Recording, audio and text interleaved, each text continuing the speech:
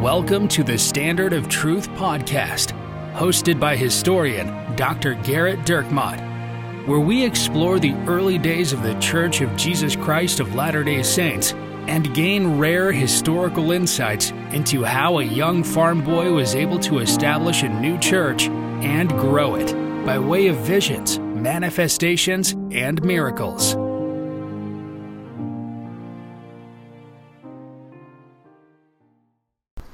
Hi, welcome to a special episode of the Standard of Truth podcast. Today we thought we would talk a little bit about the martyrdom of Joseph Smith as we are approaching the 177th anniversary of his murder. There are a lot of things that we could cover with this, but we will cover at least some of them as we go through and hopefully give all of our listeners a better understanding of some of the events that led to that awful tragedy and, of course, one of the most important aspects of church history. I think probably if you had to find a place to start, you could start pretty far back if you're trying to find a start to the persecution of Joseph Smith. He's, as he explains, from the moment he tells anyone about the first vision, he's already has a problem with other people. But shortly after the Latter-day Saints are driven out of Missouri, you have them living as refugees in Illinois. The good people of Quincy take them in, and they make the determination to purchase land further up the river in Commerce, Illinois, and outside of it, which is later to be renamed Nauvoo. Now, they are able to organize their city in such a way that they get an immense amount of power. And that's actually a little bit by design. Illinois at the time is controlled by the Democratic Party. Now, there are two parties in America at the time, two major parties. The Democratic Party, which will sound very similar to the party that exists today, and also the Whig Party. Probably the worst named party in American history, right? The Hair Club for Men Party. The Whig Party, it takes its name really from their opposition to President Andrew Jackson. They said he was acting like a king, and the Whig Party in England was the party that was in opposition to the king. So there's that. That's probably the least important aspect of any of this information. The Democratic Party controlled Illinois, and as they had a slight advantage in numbers, well, you have all these Latter-day Saints who've just now crossed the border into your state. And they are reliable Democratic voters. The Latter-day Saints had voted together in blocks since they were in Missouri, since they were in Ohio. And obviously there are very few exceptions, but nearly every Latter-day Saint is a Democrat. And which might be surprising maybe to some of our listeners today. Nearly every one of them is a Democrat. And so they are seen by some of these politicians in Illinois as future votes. Now, I know it's going to be very difficult to understand. I need you to go back in time with me here to a time in which politicians might make a decision solely on the basis of winning an election. So imagine, I know it's not like today. Today, it's all purity. But imagine back in the day when we weren't so civilized and politicians would do whatever they thought it would take to win. Well, they're able to secure a very broad charter with a lot of powers for their town. Now, none of the powers they have are completely unheard of, but they are certainly broad powers. So, for instance, Nauvoo is able to have its own court system. Now, most towns don't get to have their own court system, or at least not with the same kind of powers that they have. Although other towns in Chicago, like Alton and Chicago, did have that. They're able to establish a university. Again, that was something that usually took a special, a second type of charter for. And one of the main things is they were also able to have a city militia. Rather than just a county militia, they would have a city militia, and that's the Nauvoo Legion. So it's a very broad charter, has lots of powers, and it, I think, is something that helps them feel secure, right? Rather than having to wait for the Hancock County militia to help them if there's some kind of mob violence. It's really key to understand that for the Latter-day Saints at this point in time, they have been through this horrific, traumatic event in Missouri, where it wasn't just, the mobocratic violence that took place with Joseph in Hiram, where he was drug outside and attacked. This is instead,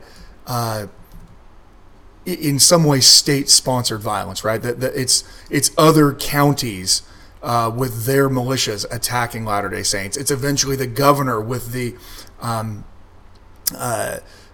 extermination order allowing for the attack of the Saints. It's the militia of Missouri that is performing all the depredations and the murders in Haun's Mill and in Far West and other places. And so if you're a Latter-day Saint who's just experienced that, you're just getting away from it, security matters a lot to you. So is this something that the Mormons said, hey, if you want us to move here, this is the thing that we require, or is it something that the state or the Democratic Party specifically was trying to do to entice them in? I think that there's a lot of both going on. Certainly the Latter-day Saints want to feel secure. They certainly don't have to settle permanently in Western Illinois, but there's a lot going on. Look, the whole country is in an economic downturn and has been since the Panic of 1837. And so states need money. And one of the things that stopped happening when the economic downturn happened is people stopped moving west. Well, if you're a state that borders the West at the time, which is Illinois, well, you no longer are getting this influx of population that's bringing more capital, that's bringing money, and you're not growing in that population. Those parts of your state that would be growing and would be bringing in more capital, it's just not happening. So part of it's just this purely financial thing. You've got thousands of these people that are going to move to the westernmost part of your state, the least developed, the least occupied, and begin producing for the state, becoming a tax base for the state. So even if they weren't solid Democratic voters, there would be an incentive to have them come in. I mean, this is something that states that run off of tourist dollars, are trying to get people to come in, not because they love seeing a lot of people wearing, flip-flops and sunglasses in every store they go into. It's because that outside money bolsters the economy. Well, the Latter-day Saints are this huge economic force too that are going to be coming in, but it certainly helps a lot. And the charter is made stronger by the understanding of the Democratic-controlled legislature that it would be a solidly Democratic city that would help bolster their power there in the state. In the 1840 election, Illinois went Democrat for the Democratic presidential candidate, but only by about 5,000 votes. So it kind of gives you an idea of how tight things were. This is the same Illinois that Abraham Lincoln is going to become a representative, a Whig representative in Congress, shortly after this time period, right? But he's only going to serve one term. And when he runs for senator in the Lincoln-Douglas debates and all that, when he runs against Stephen Douglas, he loses. He doesn't win. He loses. Lincoln is not exactly a big-time winner when it comes to political things. He loses most of the time. So it's a way, I think, for the Democrats to bolster their power that was kind of tenuous, but now it's not tenuous anymore. So the Latter-day Saints are going to move there. Well, one of the things that charter is granted is it grants them this relatively generic power that is found in other city charters to remove nuisances to the town. Okay, so that's going to factor in a lot as we get going forward. Really, you have a combination of factors that are going to lead up to the murder of Joseph and Hiram Smith. One of them is an external factor. So the Latter-day Saints moved to Nauvoo. We'll cover some of this history in other podcasts. And they are the fairly reliable Democratic voters for a while. And then Joseph really becomes frustrated with the Democratic Party nationally. I mean, he went to go visit Martin Van Buren in 1840, and, as every Latter-day Saint, is heard quoted, the President of the United States essentially says, yeah, you guys have been wronged, and, good luck with that. I mean, by the one account, that if I help you, I'll lose the state of Missouri. I don't know exactly what Martin Van Buren said. There are various ways that people have interpreted that. I do know what Martin Van Buren did, and that is nothing. He didn't do anything to help the Saints. So what about the argument that Martin Van Buren didn't believe it was the federal government's place to enter into state matters? I think that he would certainly have a lot of supporters on that argument. That, the federal government can't intervene, because what are the Saints asking for? Joseph is asking for the fact that they have been robbed of thousands of acres of property. When the Saints are driven out of Missouri, the state of Missouri doesn't send them a check for all the land they confiscated. They don't offer to reimburse them for the people that were murdered. They don't, send all the widows of Hans Mill, some severance packages.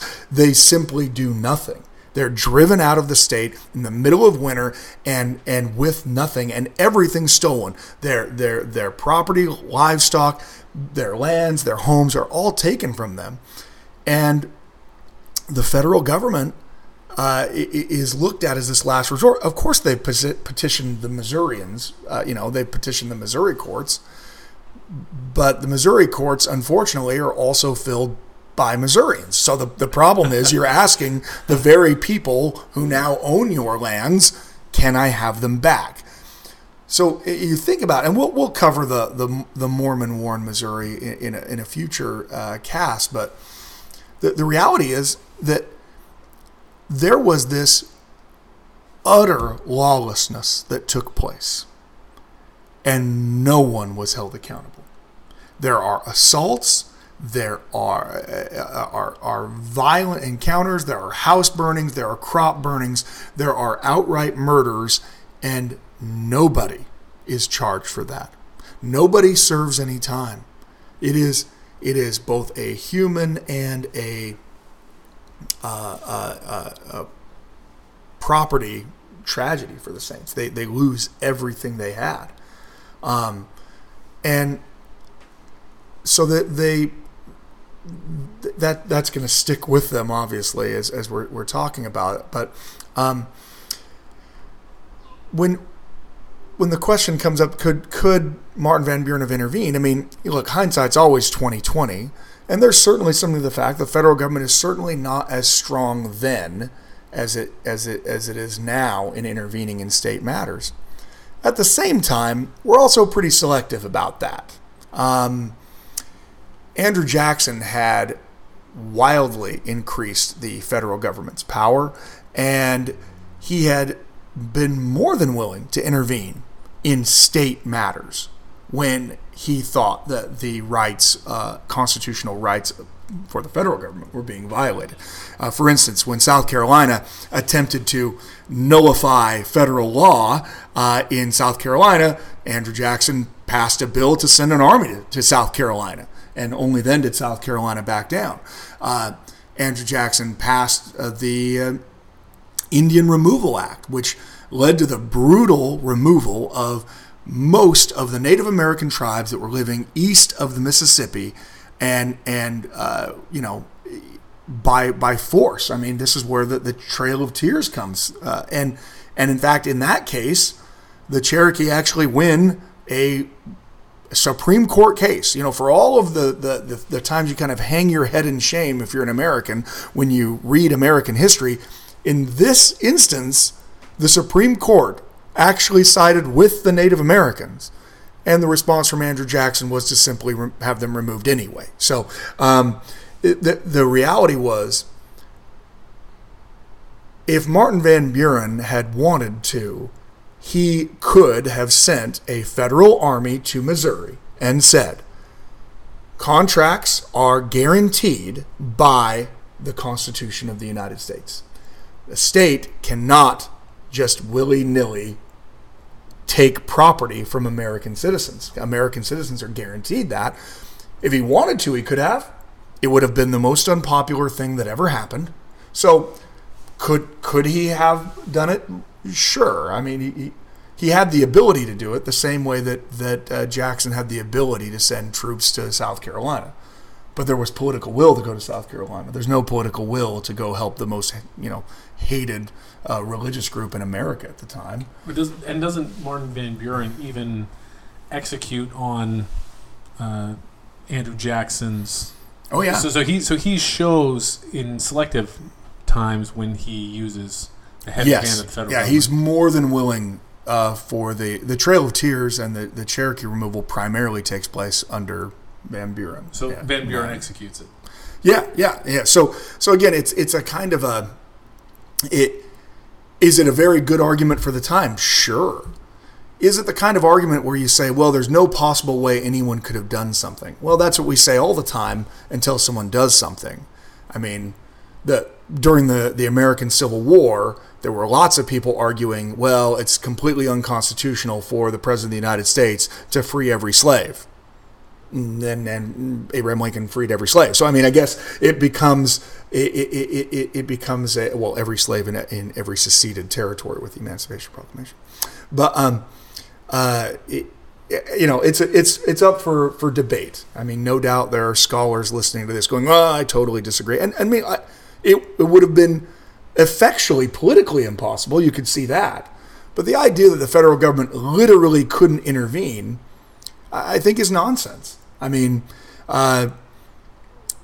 George Washington intervened in Pennsylvania when farmers in western Pennsylvania started taking over courthouses and refusing to pay their taxes to the federal government.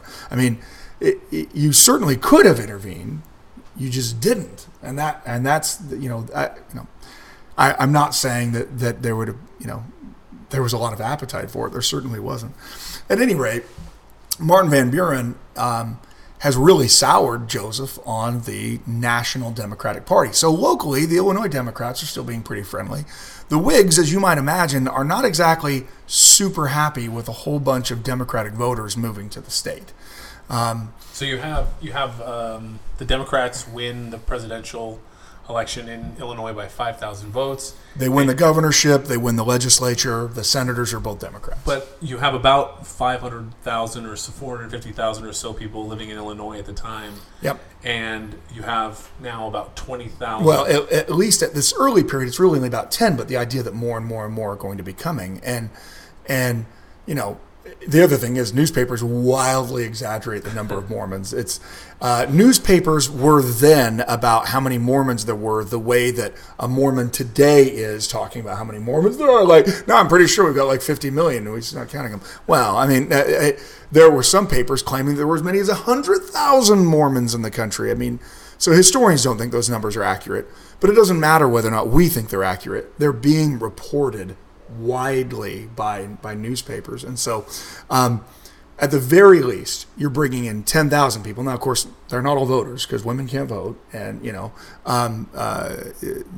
but the idea is there's going to be this influx. And, of course, there is. I mean, eventually, Nauvoo will become this urban area of 20,000 people, depending on how you count it.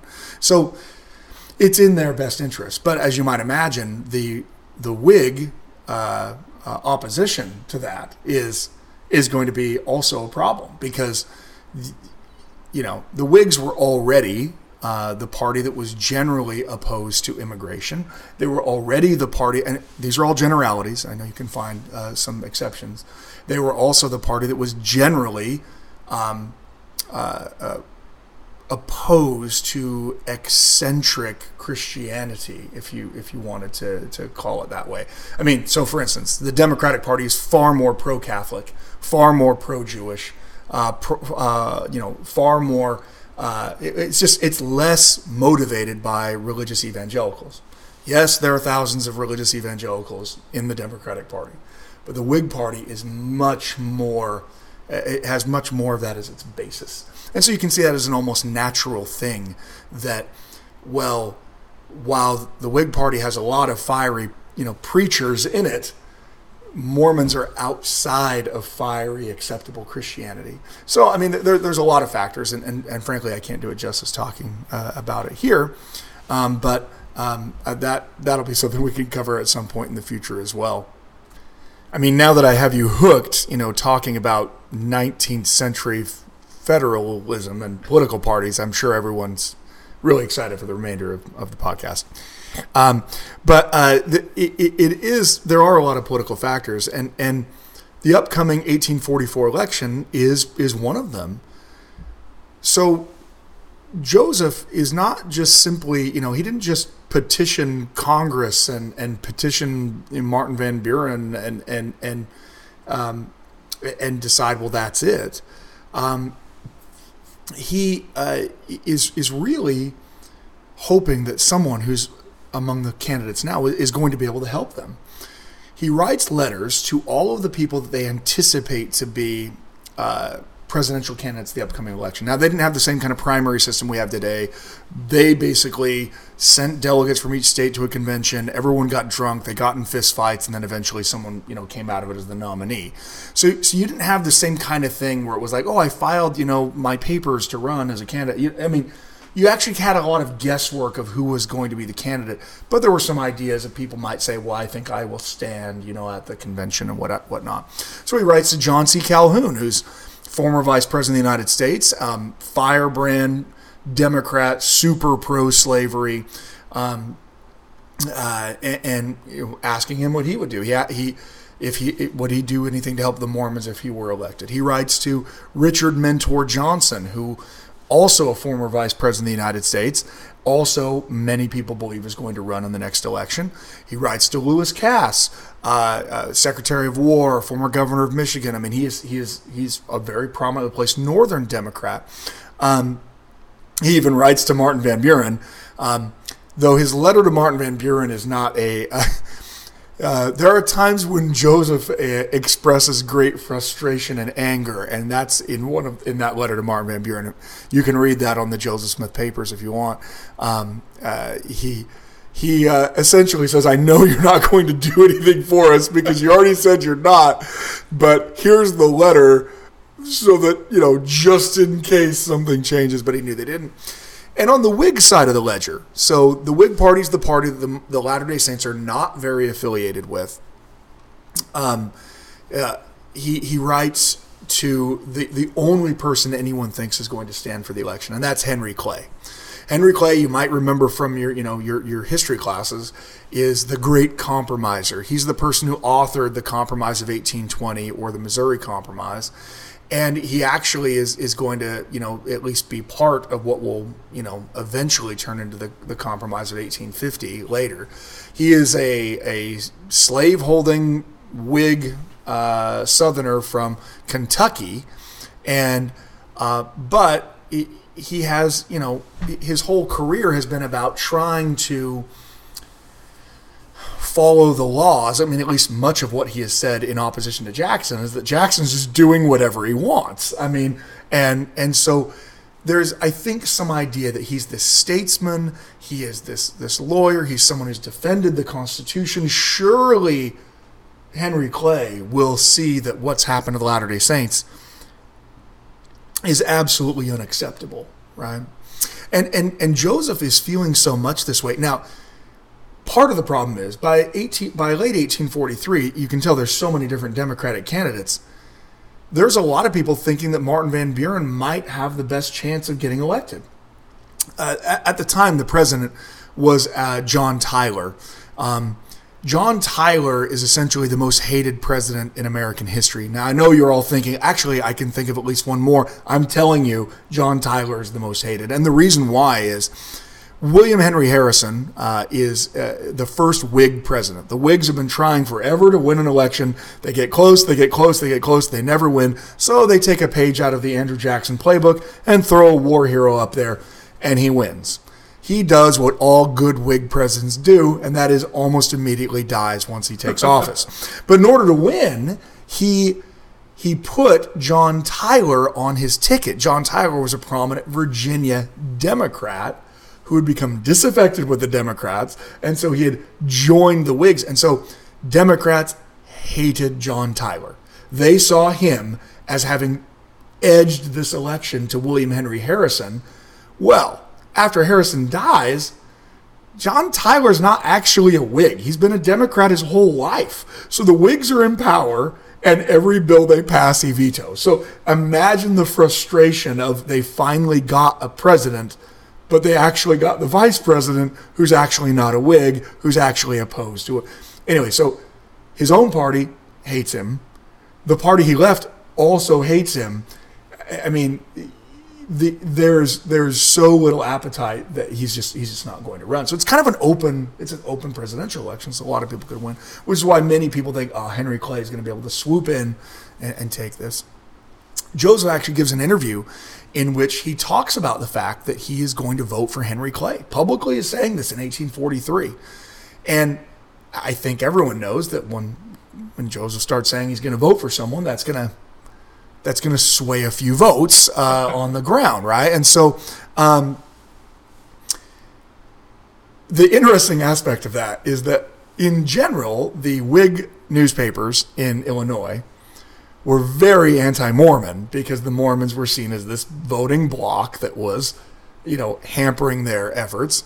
And almost overnight, as Joseph comes out in favor of the Whig candidate, those same newspapers Joseph is a very wise leader as he tries to, again, hard to believe that people would like or hate someone on the basis of their political opinions alone, but you'll have to go with me to this place, this imaginary place in the past where people would love or hate someone solely on the basis if they agreed with them politically. You have to imagine, right? So Joseph's on record that he's going to support Henry Clay. He then starts to receive the letters back from the candidates that he wrote to, asking them.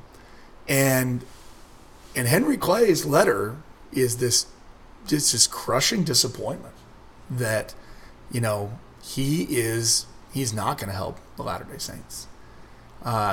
He's very, I feel so terrible of all the things that have happened to you. But if I were to ever go into the presidential chair, I couldn't go in having made pledges to anyone, which is like the biggest load of garbage ever. I mean, all these guys are making promises to everyone just to even get through the nomination process. But look, Latter-day Saints are not popular. They are a hated religious minority group.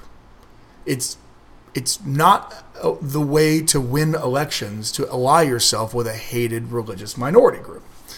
The reality is it's not politically a good move. So how do they become such a hated minority within the United States? Well, there's a lot of aspects to it. It could be, tied up in a lot of things. But, obviously they're outside of the mainstream of Protestant Christianity. And this is at the tail end of the Second Great Awakening in America. So Americans are more religious and they're more Christian now than they've ever been by 1840. And here you have these people claiming that there's scripture outside of the Bible, right? The fundamental of this Protestant Reformation is that the Bible is the only source of divine knowledge, the only source of the Word of God. So there's that. Certainly there's religious reasons. But then also the press is it's incredibly negative everywhere. It's really easy to just blame the Mormons for everything. Oh, you went to, you in New York, you couldn't get along with people, so you had to move to Ohio. And you couldn't get along with people in Ohio, so you moved to Missouri. And you couldn't get along in Missouri. And of course, Missourians are certainly spinning, the PR wheels, to try to say, oh yeah, these Mormons, they're just murderers, they're horrible people, da-da-da-da-da-da-da. And look, no doubt there are individual Mormons that are causing problems. But they are seen as outside of the realm of accepted Christianity. And the fact that they are gathering together everywhere they go makes them at least a localized threat. No state wants a bunch of religious radicals to move to their state. And that's what Latter-day Saints are. So, you're not winning any votes by saying, oh, I'll help and it's not just about Missouri's votes. Well, if you're a Whig and you've got, a bunch of the senators in the Congress that are Whigs are actually ordained ministers, they aren't exactly like, yeah, you should probably help those Mormons out. There's a lot of reasons behind it. And in any case, it's devastating to Joseph. Yeah, he gets no's back from John C. Calhoun, like, oh, I don't know how John C. Calhoun talked, but very Southern, I'm sure. And he claimed, the federal government has limited power and would not be able to intervene in that way. And Joseph essentially writes him back after that, mocking him for the fact that, he's willing to do all kinds of other things, but not that. Joseph is certainly pretty emotional about this. He feels really strongly about it. I mean, if you put them in their position, they are doing what you're supposed to do. They are petitioning every level of government. God has even told them to do that. And nobody is actually questioning whether or not they were wronged. All the people writing back are like, yeah, boy, that was pretty bad. Good luck with that. I mean, they're just not doing anything about it. And so think of how frustrating that is. I mean, I think that's something important to remember, as application for ourselves today. I mean, the reality of that people who have been wronged, who have been hurt, who have been harmed, and that there doesn't seem to be any way to get legal recourse to that. And that is certainly how the Latter-day Saints feel. So why does this matter to our story? Well, once Joseph Smith hears back from Henry Clay that even if he becomes president, he's not going to help them.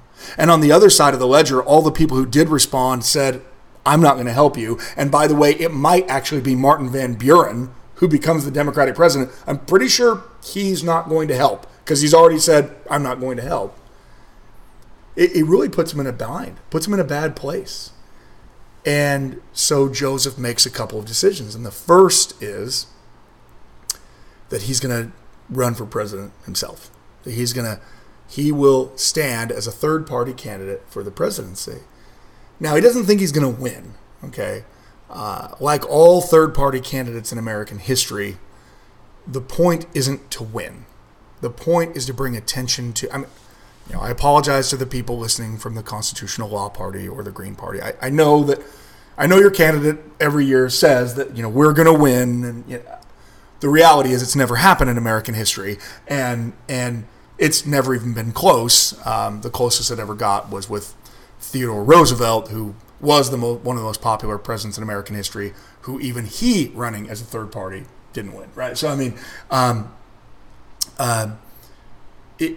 but you don't run, you don't run because you think you're going to win. I mean, of course, you'd love it if you did. You run to force the major parties to pay attention to those issues that matter. If you don't want me to siphon votes off, if you're running and saying, we should do more for green energy, right? That you make a green party pitch. Well, then that forces the parties, if they're worried about your popularity, to pay more attention to that issue, to talk about it, to come up with a plan for it, or you might siphon some of their votes off. And so Joseph makes that declaration. Well, for the Democrats in Illinois, Joseph's dalliance with the Whig Party, his willingness to even support Clay, the hated Clay for the Democrats, that makes them realize that the Latter-day Saints are no longer this easily trustworthy block of voters, right? But it doesn't actually hurt them that bad. They are the majority in Illinois. So if the Democrats, if the Latter-day Saints, vote for Joseph Smith, then the Democrats win because they're already the majority. What it really does is it devastates the Whigs. The Whigs are the ones who they, for a brief time in late 1843, really thought they had a chance of winning Illinois. Because if all of these Latter-day Saints, and by this time thousands more have come in, they are swelling the ranks there. At this point, the Latter-day Saints might tip the balance. So they start to have some hope. And then Joseph pulls the rug out from under him because for the Whigs, their only chance of winning is if the Latter-day Saints vote Whig. If they vote third party, well, then they still lose, right? They have a lot more to lose. And you see this huge increase in antagonism, especially from Whig newspapers that said things like, we see how you can't actually trust the Mormons. You can't trust them. This is who they are, right? Using the political happenstance as a demonstration of their immoral character, essentially. So that's going on externally. The Latter-day Saints have lost some of their political allies, and they have enraged other outside political forces. Internally, you have the culmination of some apostasies that really feed into this growing angry rhetoric. Now look, locally, if you aren't a Latter-day Saint living in Hancock County, the odds are you aren't happy that the Latter-day Saints live in Hancock County, because they have come to dominate economically and politically that county. They, if you were, patting yourself on the chest as, mayor of Carthage, that you have nearly 1,000 residents in your town. Well, that's wonderful. And now there's 20,000 Mormons living down the street. I mean, you've lost what political power. That's certainly the case with Warsaw. Warsaw is this growing, sees itself as, the new St. Louis on the Mississippi, and where do you think the steamships are going to land when there's a small town with a small market and a giant city just up the river with a huge market? I mean, it's not even a question. So the Latter-day Saints also are that economic influence is really, and of course, because they're a hated religious group, you can put all kinds of attacks on them, like, those Mormons only trade with Mormons. Those Mormons only give fair prices to other Mormons. I mean, it's the kind of attacks that are made against religious minorities and other minority groups all the time. That they're somehow, if they look after their own economic interests, they're somehow, it's nefarious. There's something wrong with them about that. But internally, you have the culmination of some of Joseph's most radical teachings that he is teaching, and they are causing people to have issues. Obviously, the most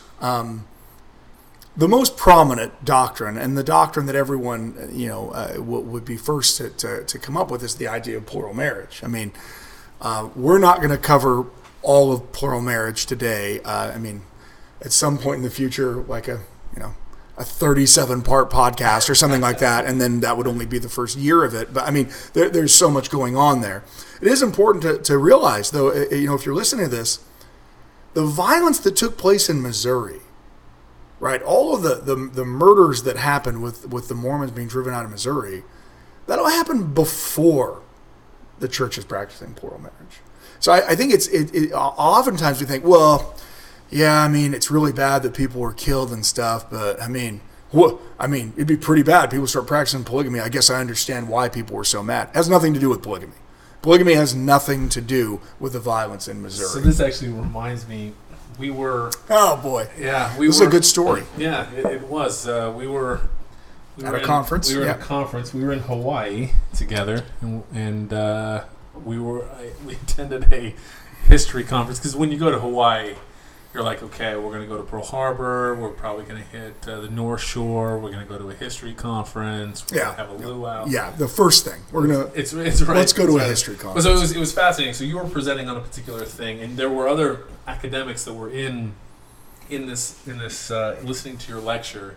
But tell us, sorry, it was really interesting. Well, there was someone in the back. So I was giving a paper on the expulsion of Latter-day Saints from the United States and the hatred directed towards them, and one of the scholars in the back, during the question and answer, raised their hand. He's like, why? I don't understand why are Latter-day Saints so why are they so hated? I mean, why is the federal government doing those?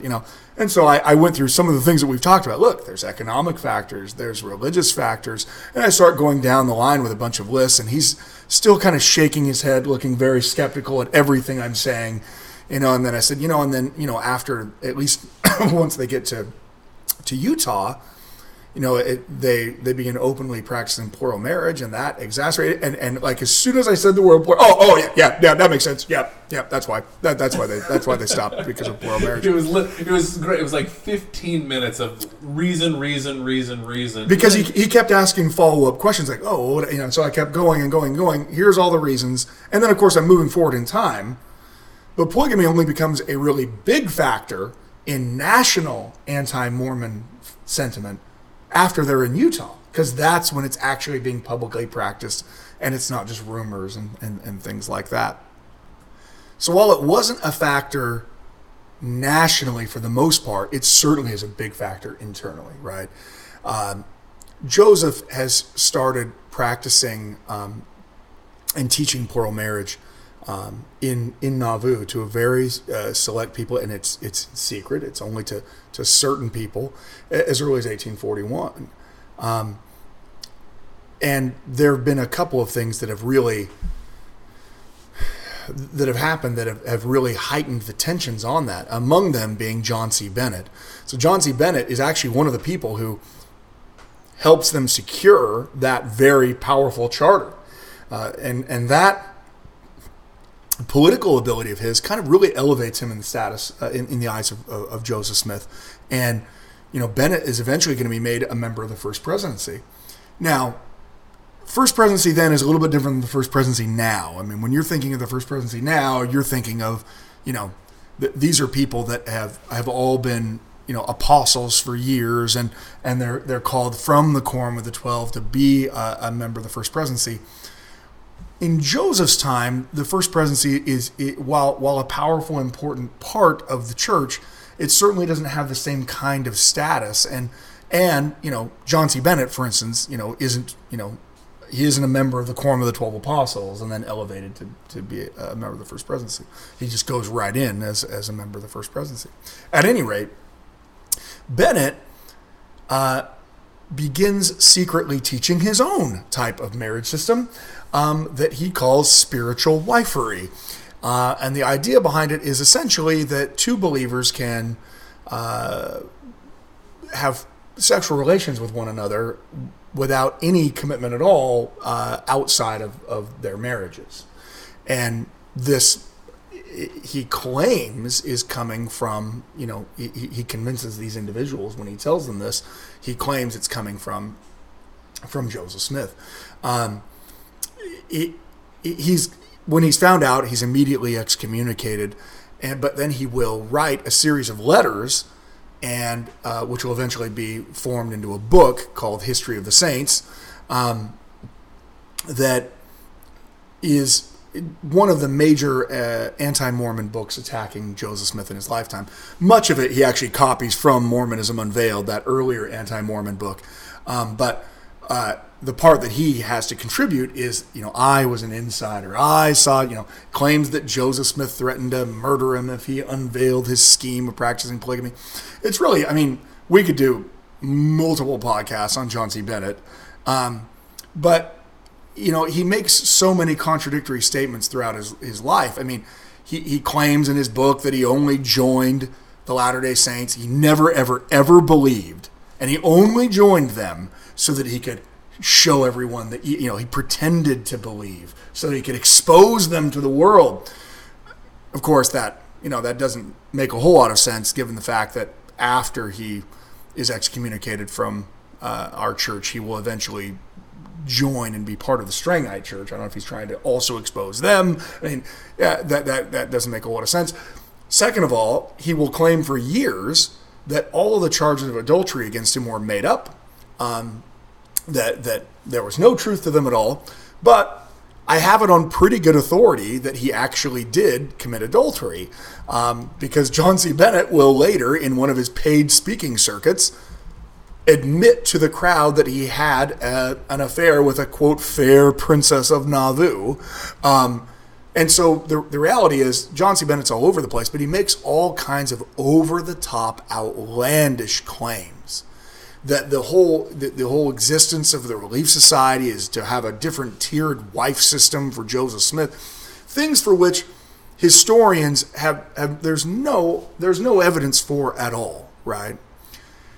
His book's very popular, but it is seen as essentially, it's seen as propaganda. And so even most Americans don't seem to think that Latter-day Saints are actually practicing plural marriage, even though his book is a hot seller because, it has spicy topics. Joseph continues to practice plural marriage, again, privately. I mean, because still teaching it. Other people like William Clayton are going to begin practicing it. When you say privately, what are we talking in terms of the scope? I mean, it's several dozen people that have been taught about plural marriage and are practicing it in some form by 1844. So what's the reason for this? The reason for the private nature of this. I mean, there's, I think, a lot of reasons. I think Joseph rightly discerns. I don't know, right? So this is all speculation. Joseph doesn't say, these are the reasons why we're not going to tell everybody. Right. I think that, first of all, plural marriage is illegal in Illinois. Okay.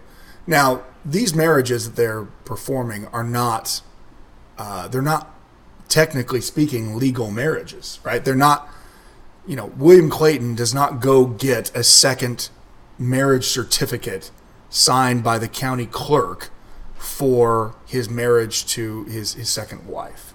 It's a religious ceremony that's performed. And I think that's part of the reason why they think that they are not violating the laws of Illinois. Like, well, I mean, technically, as far as you're concerned.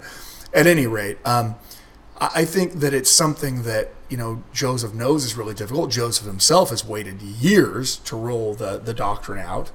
And so I think the idea is to slowly teach the closest of his inner circle and then allow that teaching to be broadened out. And again, he's already decided, because the second decision he made, aside from running for president in 1840, the second decision he's made is that they're leaving the country, that they're not going to be able to get peace and security inside the United States. You already have papers in Illinois calling for the elimination of Latter-day Saints, the extermination of Latter-day Saints. Well, this ain't their first rodeo. They've been down that road before.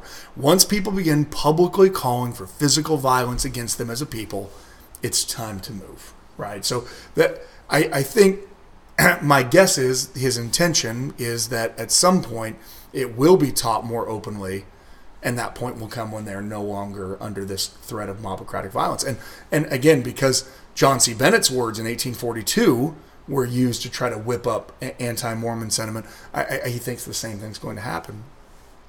Joseph's also teaching his most radical doctrines in the Nauvoo period. Some of them are doctrines that no one listening to this thinks is radical.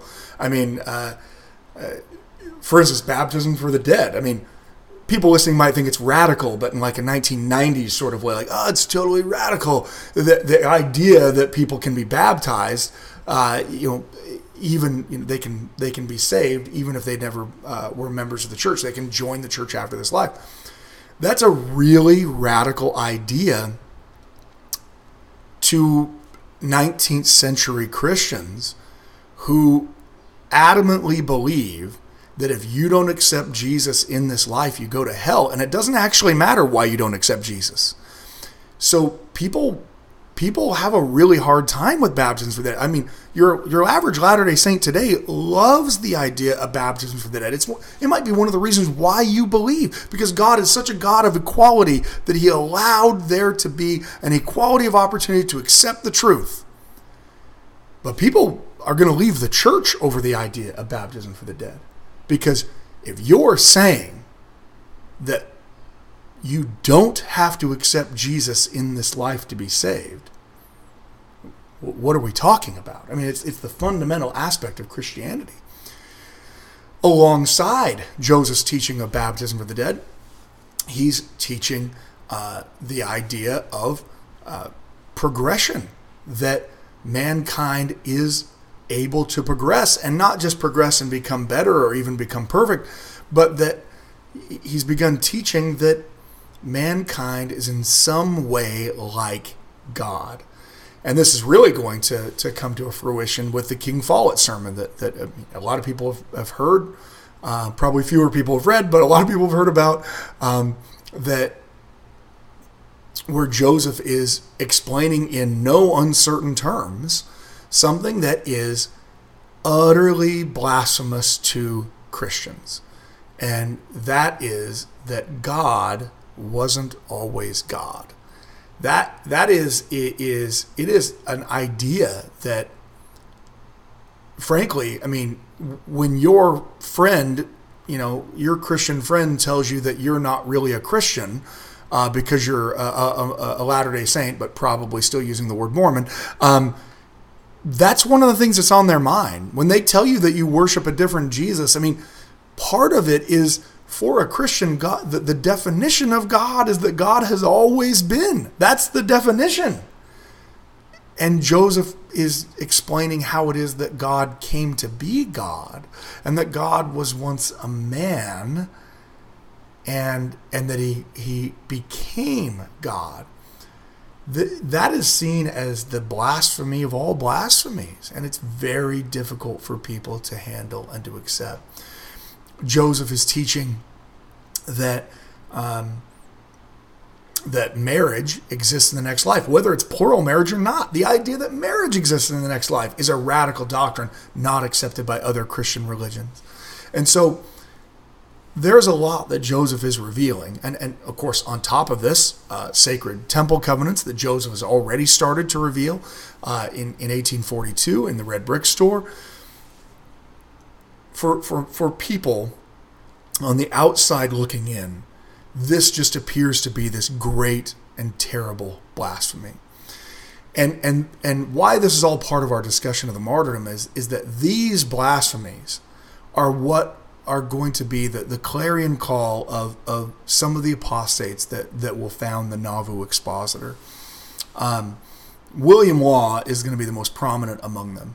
William Law, like John C. Bennett had been, is a member of the First Presidency. William Law has been a tireless defender of Joseph, but he is going to, by January of 44, become somewhat disaffected, and it appears to have to do with the radical teachings that Joseph is teaching. We always focus on plural marriage. Certainly William Law is speaking out against that, but in the paper, he's actually listing multiple things. In the Nauvoo Expositor, he lists off multiple reasons why Joseph is essentially a fallen prophet. They still believe, at least the paper claims they still believe, but the teaching of plural marriage, the idea that there was a time that God wasn't God, or that there are more gods than just God, because if God wasn't always God, then that means he became God somehow, and that means that there has to be more than, that idea is seen as totally blasphemous. The fact that Joseph is running for political office is seen as also not appropriate in the eyes of God. So the Nauvoo Expositor is this newspaper that's founded in Nauvoo, as the name implies, to expose these truths from this now apostate William Law and his compatriots. And these are the claims they make. So the Latter-day Saints are really faced with kind of an unwinnable scenario here. If they don't do anything, well, the Nauvoo Expositor is going to just keep publishing things. Because it's coming from Nauvoo, because it's, being written by these former insiders to the church, they get to say whatever they want to say, and it all comes across even more negative to the local anti-Mormon populace that is already rising in their antagonism towards the church. The Latter-day Saints experienced previously what happens when newspapers begin to kind of make public sentiment become more and more and more negative. And so this all goes back to our discussion of the charter. The part of what happens in the paper, certainly some people have said, well, most of what's in the Nauvoo Expositor is true. So, it's not libelous at all. They were practicing plural marriage. They are teaching that, there are more gods than one and stuff like that. But there is one part where the Nauvoo Expositor deliberately jumps the shark, as you might say, right? That it deliberately goes beyond what is true. And when it's describing the plural marriage that's being practiced, it deliberately uses the terminology spiritual wifery. Why? As a denigration, because everyone reading that paper knows what's spiritual wifery. Spiritual wifery is that garbage, fake system created by John C. Bennett in his effort to fornicate with people. And so by saying that the plural marriage being practiced in Nauvoo is spiritual wifery, what are you actually saying?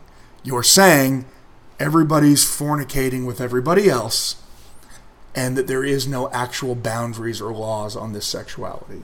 So what is it that causes William Law to leave the church? Polygamy plays a major role in him deciding to leave the church. I mean, this is one of those historical questions that you don't really have a good answer for, and if you asked a bunch of different people, they'd all give you a different answer. The first indication that we have of any rocky relations between Joseph and William Law actually come as part of a political campaign. William Law is someone who is a supporter of the Whigs in Illinois, so he's kind of going a different way there. And Joseph has a lawyer who helps him out. His name's Cyrus Walker, and he's running to be the Whig candidate for Congress for the area covered by where Nauvoo is. And Joseph, because this guy was helpful to him in some of his legal troubles, pledges to vote for Cyrus Walker. Well, Hiram Smith, not so persuaded, and in a public meeting, Hiram Smith, says we need to vote for the Democratic candidate. His name is Hogue, and William Law kind of protests, and Hiram Smith says, I've had a revelation that we need to vote for Hogue. I mean, imagine what would happen if President Uchtdorf or Elder Uchtdorf now, if he were to say, I had a revelation that we need to vote for X candidate for this office. I mean, certainly there would be some outrage on the people who are for the other candidate, but also you'd have this huge sway of people saying, all right, well, I wasn't even going to vote before, but I mean, if he's saying it, then I guess I am. It kind of highlights part of the problems, and that appears to be an initial real conflict for them. I mean, one of the things that Law cites in his paper is that the fact that there's a uniting of political and religious power in Nauvoo.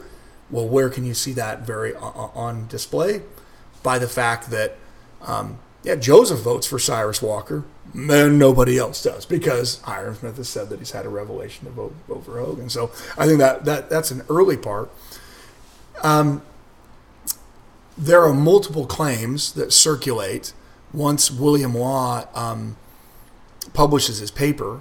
On the Latter-day Saint side, they say things like that William Law apostatized not over plural marriage so much, but over the fact that Joseph refused to seal his wife Jane Law to William while they were doing these early sealings, because William Law had committed adultery at some point in his life. So you had a couple of witnesses who say, I heard William Law say that he'd committed adultery. Hiram Smith tells the Nauvoo City Council this when they're discussing the difficulties. On the other side of the ledger, you have people who are claiming that, in fact, what happened is that Joseph tried to marry Jane Law, tried to seal Jane Law to himself, and that William Law got upset, and that's the reason why he apostatized.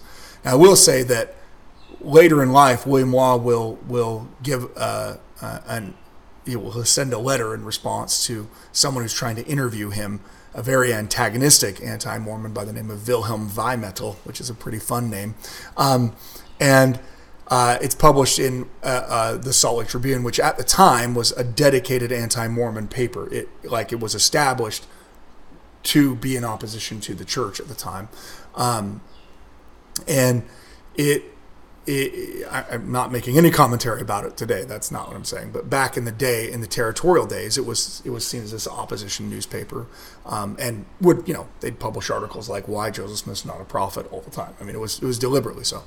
But in it, he's asked whether or not that was the case, and essentially William Law says, "Well, I never heard anything about that." So he seems to discount that idea that it was, some kind of an attempt to marry Jane Law. You have another account from someone at the time who's saying that, that actually, Jane asks Joseph to seal her to Joseph, because if she can't be sealed to William, then to be sealed to Joseph. And Joseph says, well, you're going to have to talk to your husband, basically, kind of thing. So there's a lot going on there, and it's something that, there's too many sources, and we don't have enough time to go into all of it. But regardless, by January of 1844, William Law is trending out.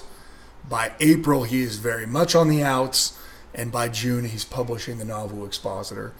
And so they go back and they view their charter. What are our options in this scenario? What options do we have? If we continue to let the paper publish its libelous, lies about people, well, then it's going to inflame mob violence. Do we have the authority to do something about it? And they go through some of, Blackstone's legal commentaries, and they decide that they have legal recourse to destroy the press because it's a nuisance to the town. And so they go and they find other court cases where they can cite a libelous press as being a nuisance to the town. That it is legally justified. If someone is a libelous press, then you can go destroy the press. You can remove it as a nuisance. Now, if there's any group of people who know that you can have your press destroyed and that no one is ever charged for it, or that you don't get any recompense, it's Latter-day Saints, because the Times and the Evening and Morning Star newspaper was pitched out a window, and the type destroyed in the street. The same press they were trying to print the Book of Commandments on. Similarly, the Latter-day Saints, though I don't know if they have commentary on this, not many years earlier, there was in both Missouri and Illinois a very highly public destruction of a press, and that was a press that had happened. It belonged to an abolitionist. Now, I know today when we think about the North and the South that, it's common for people that, to only identify, hopefully we identify with abolitionists and we say, well, slavery's wrong. But abolitionists are really hated in the 19th century. I mean, in the 1830s especially, they are seen as people trying to destroy the fabric of society, even in the North. In the North, there are few people that really support the idea of the abolition of slavery. And there's all kinds of racist reasons for that. There's all kinds of societal and political and economic reasons. But the reality is abolitionists are not loved. Well, Lovejoy is someone who he is printing this anti-slavery sheet, and he's doing it in St. Louis at first, and they destroy several of his presses. So he gets another press, and he moves to Alton, Illinois. So now he's in the same state that the Latter-day Saints will be.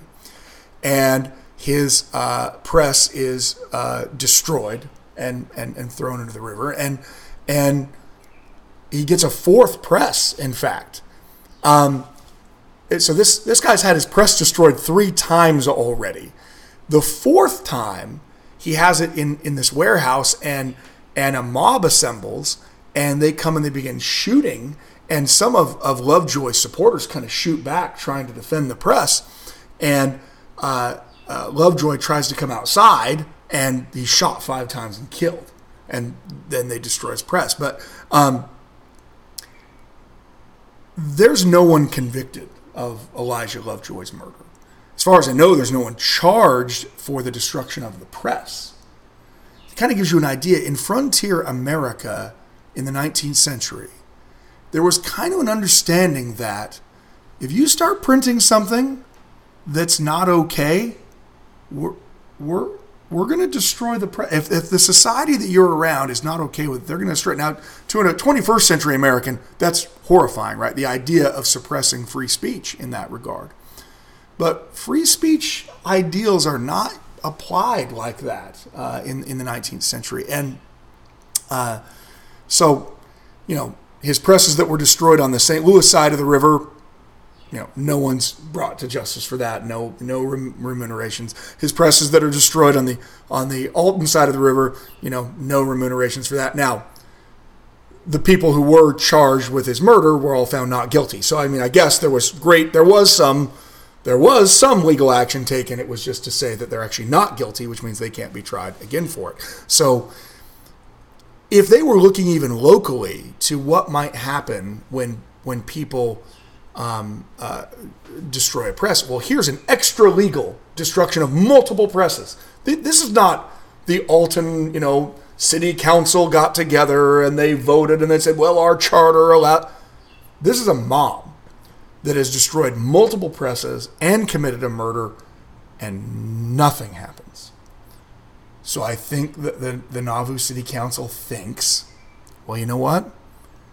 We're going to cite, this part of our charter that says we can remove a nuisance to this town. A libelous press has been found to be a nuisance to the town in multiple occasions in American history. Here are the legal documents on it.